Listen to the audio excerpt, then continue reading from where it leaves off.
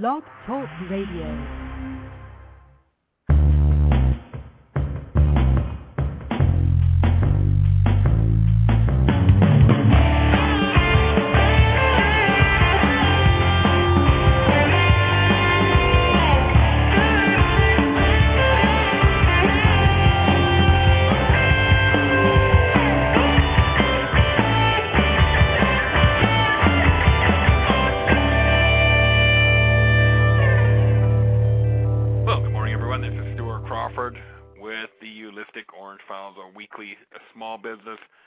Podcast held here on blogtalkradio.com. I'd like to thank the fine folks at Blog Talk Radio for providing this service with us, and we're just waiting for our special guest to dial in. I believe he's dialed in now, so we'll be bringing Angel Rodriguez onto the program here in a few minutes we're going to talk about leadership today and leadership in today's world. And Angel's got a great story to tell, and we'll bring him back on here in a few minutes. But our show, the Holistic Orange Files, it's a weekly small business podcast. And again, we're held here on the Blog Talk Radio. Holistic is a Calgary-based internet consulting, social media consulting, search engine optimization company. And part of our deliverable to the public is this weekly podcast. So I'd like to invite our guest onto our program today. Angel, how are you, my friend? And good to have you on the call today. How are things? I'm doing great. How are you? Wonderful, wonderful. And I'm assuming you're at home in Texas, in the Dallas area today? Yes, I sure am. Excellent. Sure am. Welcome to the program. Angel, tell us a little bit about yourself, because you not a lot of people are familiar with who you are, because you were in corporate America for a number of years, and just kind of taking this new role into leadership development. Tell us about who you are, what your roots are, and where you got to today. Well, first of all, it's just really an honor to be on the program with you, and I want to thank you and your organization so much for honoring me with the invitation to join you. That's for starters. So thank you very, very much for that. Very welcome. Very welcome. My story begins. I have spent the better part of the last 25 years in corporate America. And my story begins as a 17-year-old HR intern with a great organization, GE Capital. And I started with the Inroads organization, which I'm sure a number of folks out in the audience are indeed aware of it. But it is an organization dedicated and focused on delivering career solutions to talented minority youth, and career solutions via internships and other type of development options for folks early on in their lives, i.e. right out of high school, middle term, college, et cetera, really providing a glide path for young people to have a career in corporate America. And that's what really started for me in human resources. Had a great set of experiences as a very young person, as you can imagine, starting in your teens in a great organization, learning this new arena for myself, which was HR, was just incredibly exciting. And spent 4 years of doing that, and then rolled off into HR. Oh, we seem to have lost Angle there. Hopefully he'll dial back in, back on our call here. So anyway, while we're waiting for him to call back in, it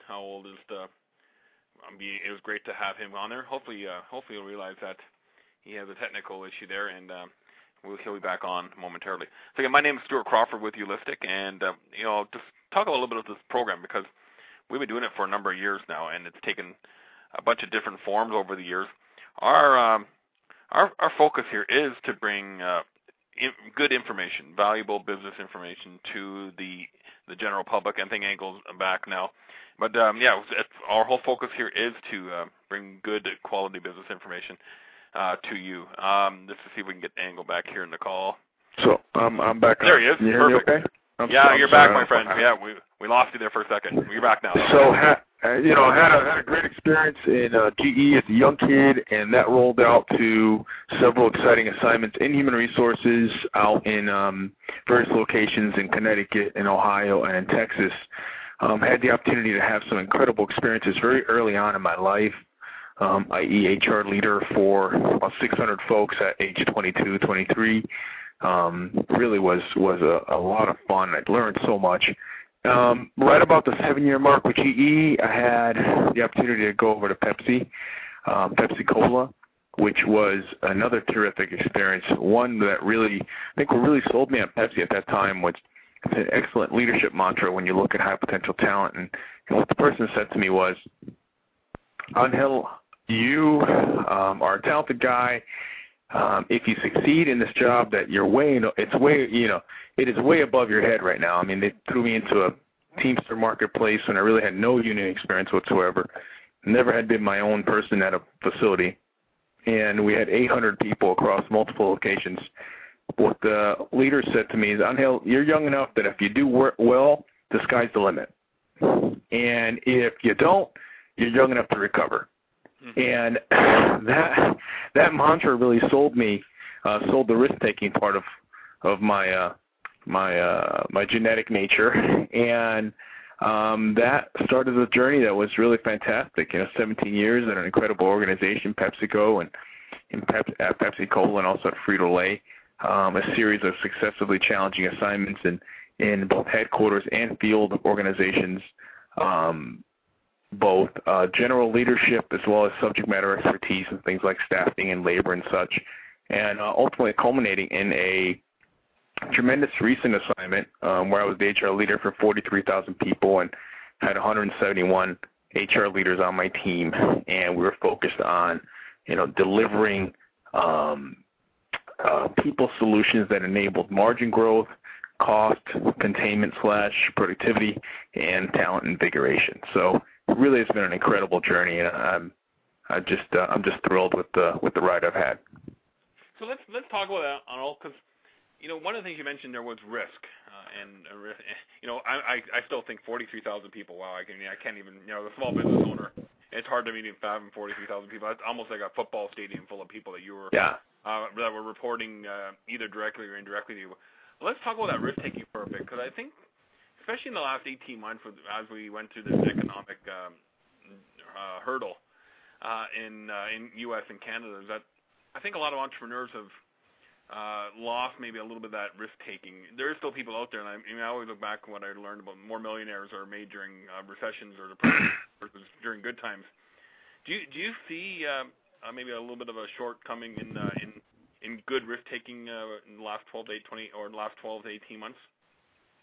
I certainly have, specifically when it comes down to, putting folks in roles that they might not be ready for. In the last, I'd say 12 months, I've heard a lot of, I'm not sure if I'm ready for that role, or I'm not sure somebody's ready for that assignment. Let's make sure they're ready, et cetera, et cetera.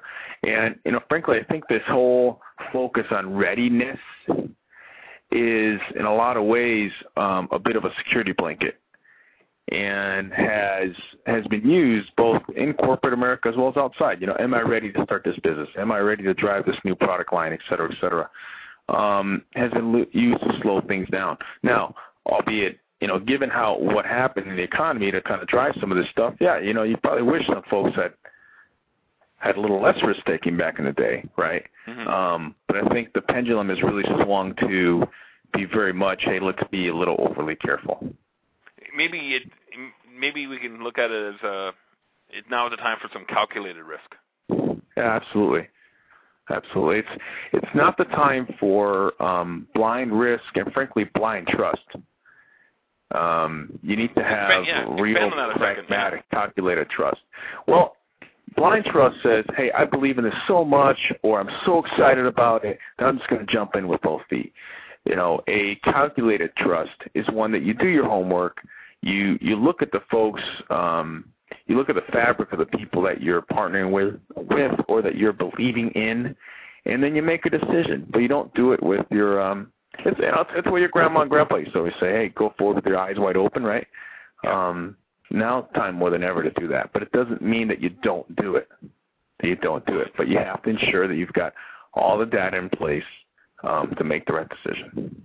And I'm sure, during those boom years of 2007, early 2008, there was a lot of that blind trust going on, and obviously we see that in the credit markets and how many people actually qualified for homes that maybe shouldn't have qualified.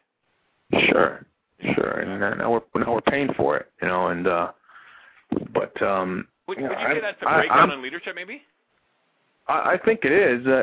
I'm a big believer in the human spirit, you know, and us as people, we're naturally very trusting beings, despite what some folks might say. I think we want to believe in others, right?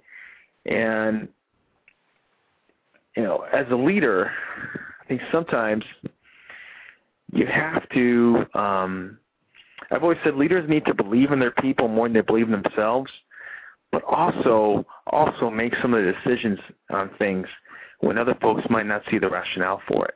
You know, and I think from a leadership standpoint, what we're suffering from was senior leaderships and whatever arena, particularly the arenas that drove some of these concerns. But no one was saying, look, I know everybody thinks that this is a great thing to do, but I'm going to stand up and stop it because here's why. Here are the facts about it. Just because it feels great doesn't mean that it makes a lot of sense right now. Here's what the future might be. Here's what the longer-term thinking might be. So I think we had a breakdown in longer-term leadership, frankly. Folks are so focused on, you know, how do I take care of this issue now and then move on and either benefit from it or drive immediate gain, and not really focused on the long-term impact. Okay, that makes a lot of sense. I kind of look at it that way as, I was thinking, you know, a good leader makes difficult decisions. It might not be the popular decision, but they make the right decision for the organization or community association, whatever they're leading, church groups, whatever. They make the difficult decisions that are the right decisions, but maybe not the most popular decision. Yeah, they're leaders. As a leader, I think many times you stand alone. And there are many times in my career, especially lately, that I felt very lonely. I mean, the leadership in many ways is incredibly lonely because you're surrounded by people that believe in you and might not want necessarily to push back on you, right? So as a leader, I would recommend that anyone especially the higher up you get in an organization, you surround yourself with a team that has got great chemistry with each other, but also a team that has great chemistry with you. Absolutely. And yeah.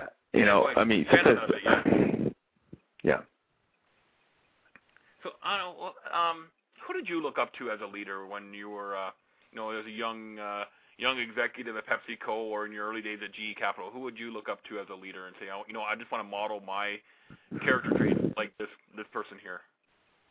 There were several. I think Ron Parker, who was a senior vice president of human resources for Frito Lay, someone that I looked up to. Frankly, for all intents and purposes, he was up on Mount Olympus for me, and he was because of his amazing ability to communicate at all levels. And he could be with the gentleman or the lady who's on third shift operating a fryer and have an incredible discussion with that person, as well as 4 hours later speak to the CEO of the company. And at his core, he was who he was, a very humble, strong, strategic, innovative leader that communicated at all levels. So he's someone I really, truly looked up to within my company. A gentleman named Michael Watson, who was my first boss, who frankly is still one of my closest friends. He taught me the power of being someone that lays out very effective, translatable, and simple plans for a broader organization. You can sit down in a conference room and come up with a ton of great, tutti frutti, sounds great in a conference room and also in a lecture hall ideas, but don't necessarily resonate or translate to the broader organization. So it's the whole, keep it very, very pragmatic, very, very scalable in your communication. I learned that from him. Those are two leaders that really were over the top for me. Al Brew, who was the former CEO of Frito Lay, was a really, really analytical leader, someone that really applied the science of demographics and the science of statistics to his leadership decision making, and that taught me that hey, you can have your gut, but make sure your gut is fortified by data. that was a huge learning for me. And finally, Al Carey, who's the current CEO of Frito Lay, is just an amazing leader. And what he taught me was the power of having a vision, a very simple vision that everyone in the organization can rally behind. So those are probably the big four for me, really, when I step back and think about things. Well, so what I pulled out of there was the ability to see, and know the direction that you want to take the company or have an end goal in mind, and then have the ability to look at the data to justify, what you believe is right, and then being able to communicate that down across all levels of the organization. And it doesn't matter if you're a large Fortune 500 company or the smallest of small businesses. I think those, you kind of nailed the three things that I always looked for, and as I strive for as a leader of an organization or a group, is to plant the vision, understand the numbers, because let's face it, there's a number of business owners that are running blind. I have no idea what the numbers of their business look like. Yes. Yeah. And then being able to communicate that down the channel, that pretty much makes sense to me. Speaking of the numbers, what I found in partnering with, and I don't call them small businesses, I call them young businesses. Young in either years or young in size, right? Because every business started somewhere. So I call them young businesses. So in working with some of the young businesses, particularly on the West Coast, some of the young retailers, when I found that, yes, they are trying to get a good grasp on the numbers, because you think about, especially a retail business, there's so much ebb and flow, right? Money's coming in and out, changing hands, transactions. Inventory is like your lifeblood. But what I found is that there's a general lack of knowledge of merchandising impact. Where do you place a product to really have the most impact on a consumer? How do you bundle like products that make sense to go together?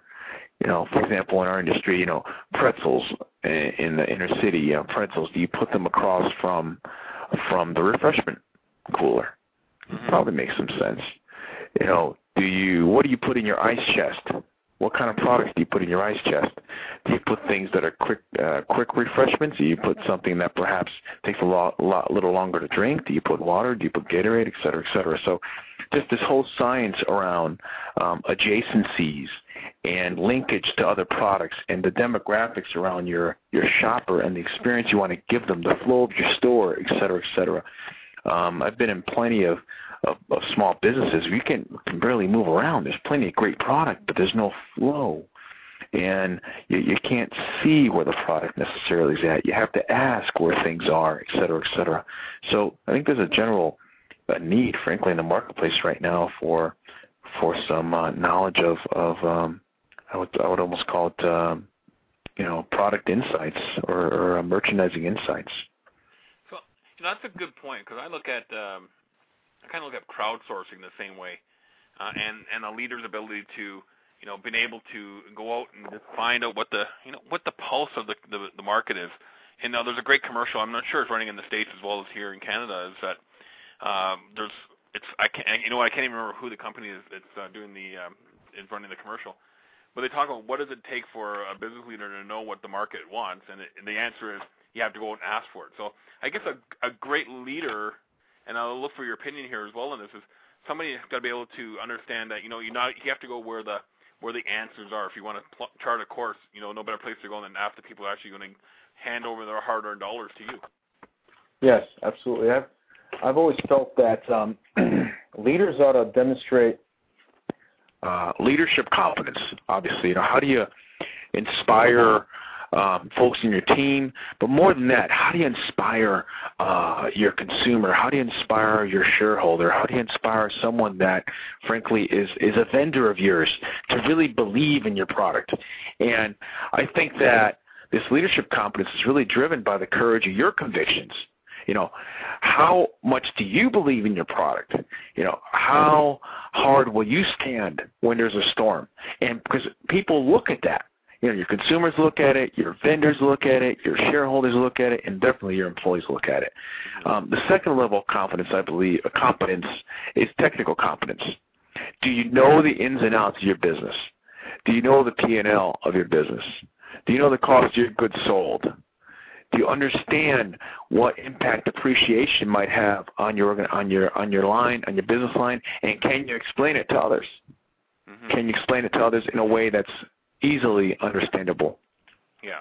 Do you know your marketplace? Do you have the demographics laid out, et cetera? I think leaders have to have an eye for talent, eye for talent in that making good selections on employees, making good selections on vendors.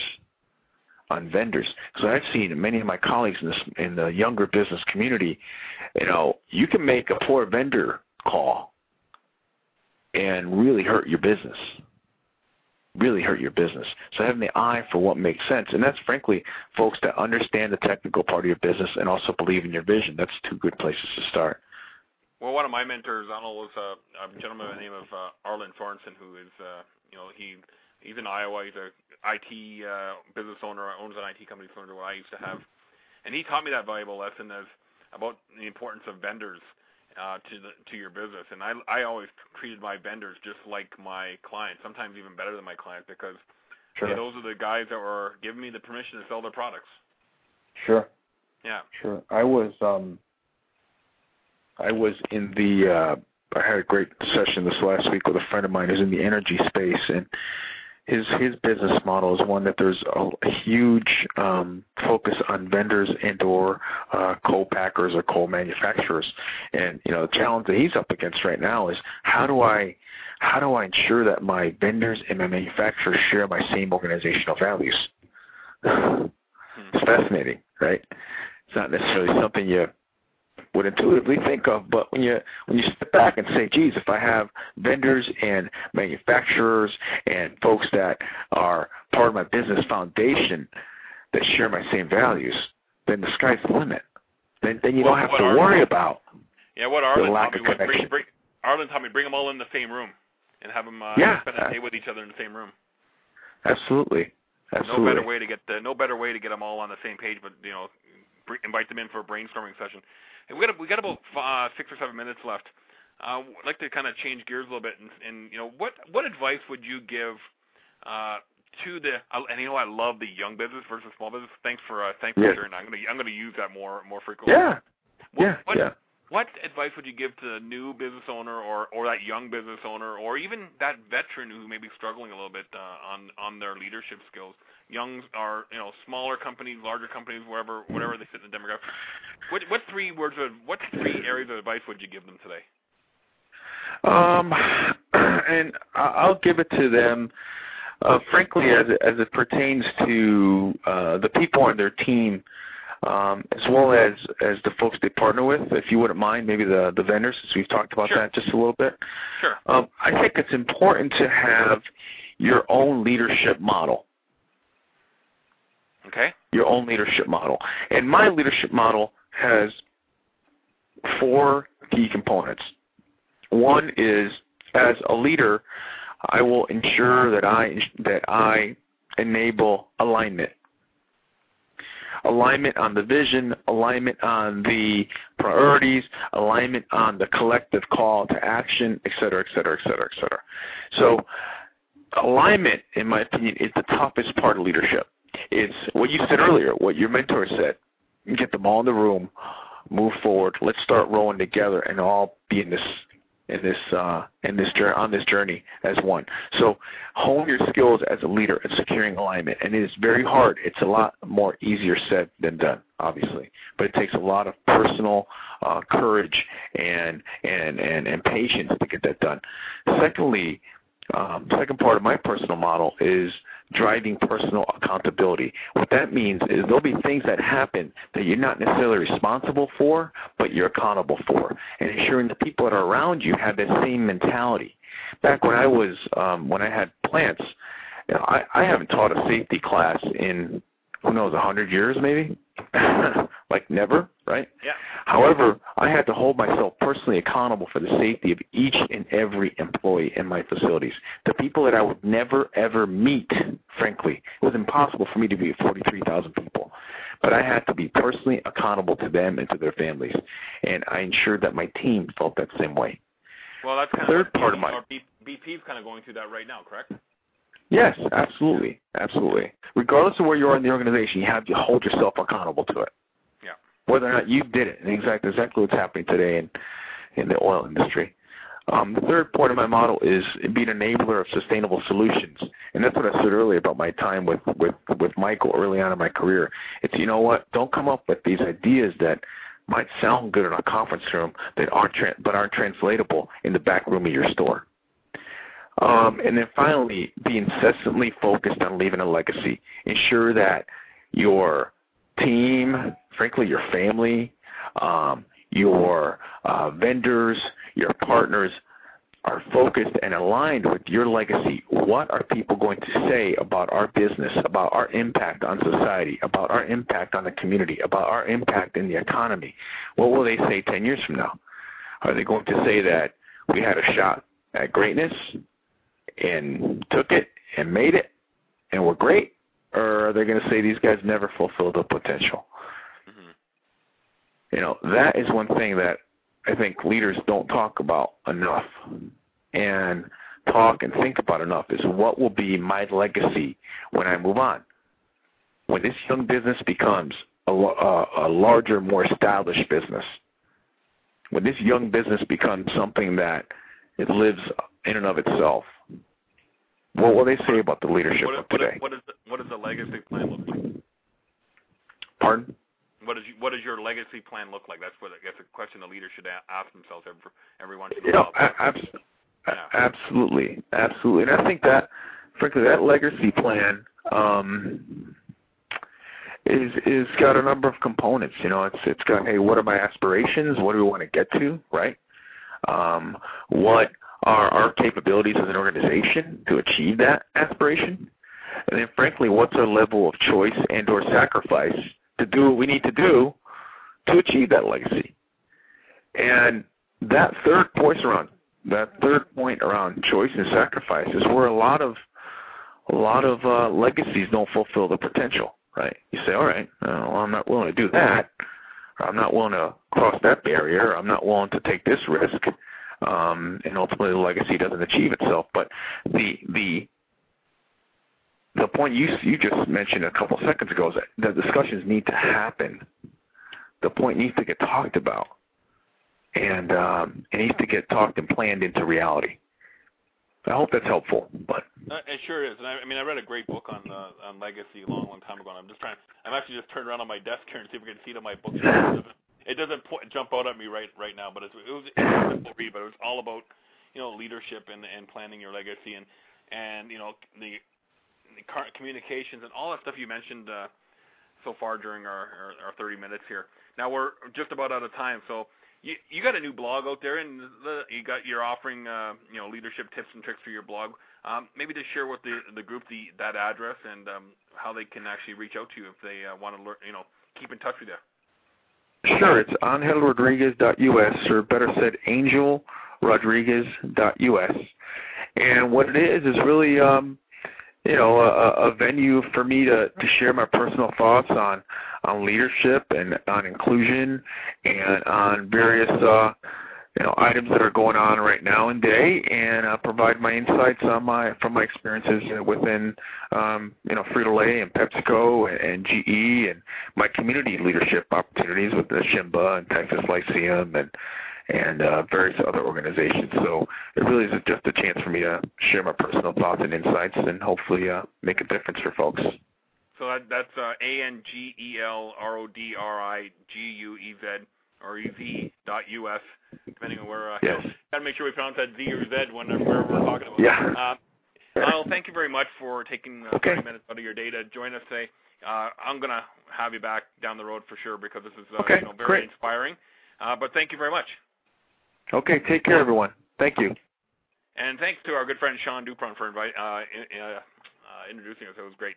Anyway, that's our program for today. Arnold, thank you very much once again. We're going to be back on next Thursday at the same time here on the Holistic Orange Files. We may even rename it to the Young Business Podcast versus Small Business Podcast. But we'll be back next week with another great, exciting show. Visit Ulistic's website at ulistic.com for more information about what our company does. And we'll look forward to chatting with you all again next week.